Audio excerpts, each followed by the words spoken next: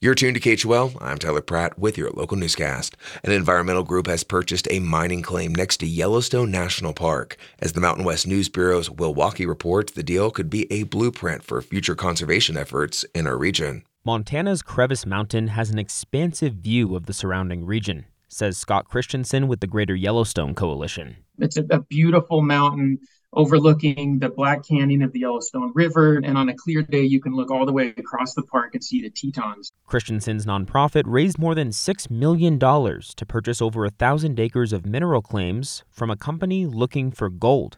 He says about 1,300 donors from almost every state got involved to protect the area from future development and possible environmental harm.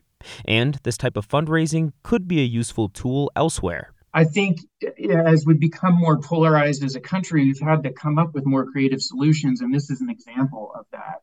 Negotiations on the price of the land took about a year. Christensen says he eventually wants to sell the property to the Forest Service. For Wyoming Public Radio News, I'm Will Walkie. Wyoming has chosen not to apply for millions of federal dollars geared toward oil and gas wells that don't produce much or don't produce at all. The money could have been used to help with harmful emissions, but also permanently plug the wells up.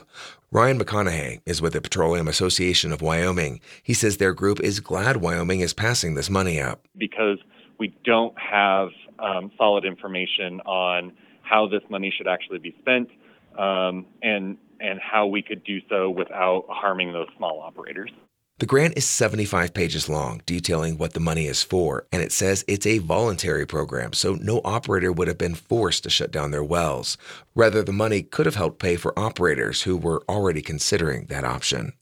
I'm Tyler Pratt, KHOL News.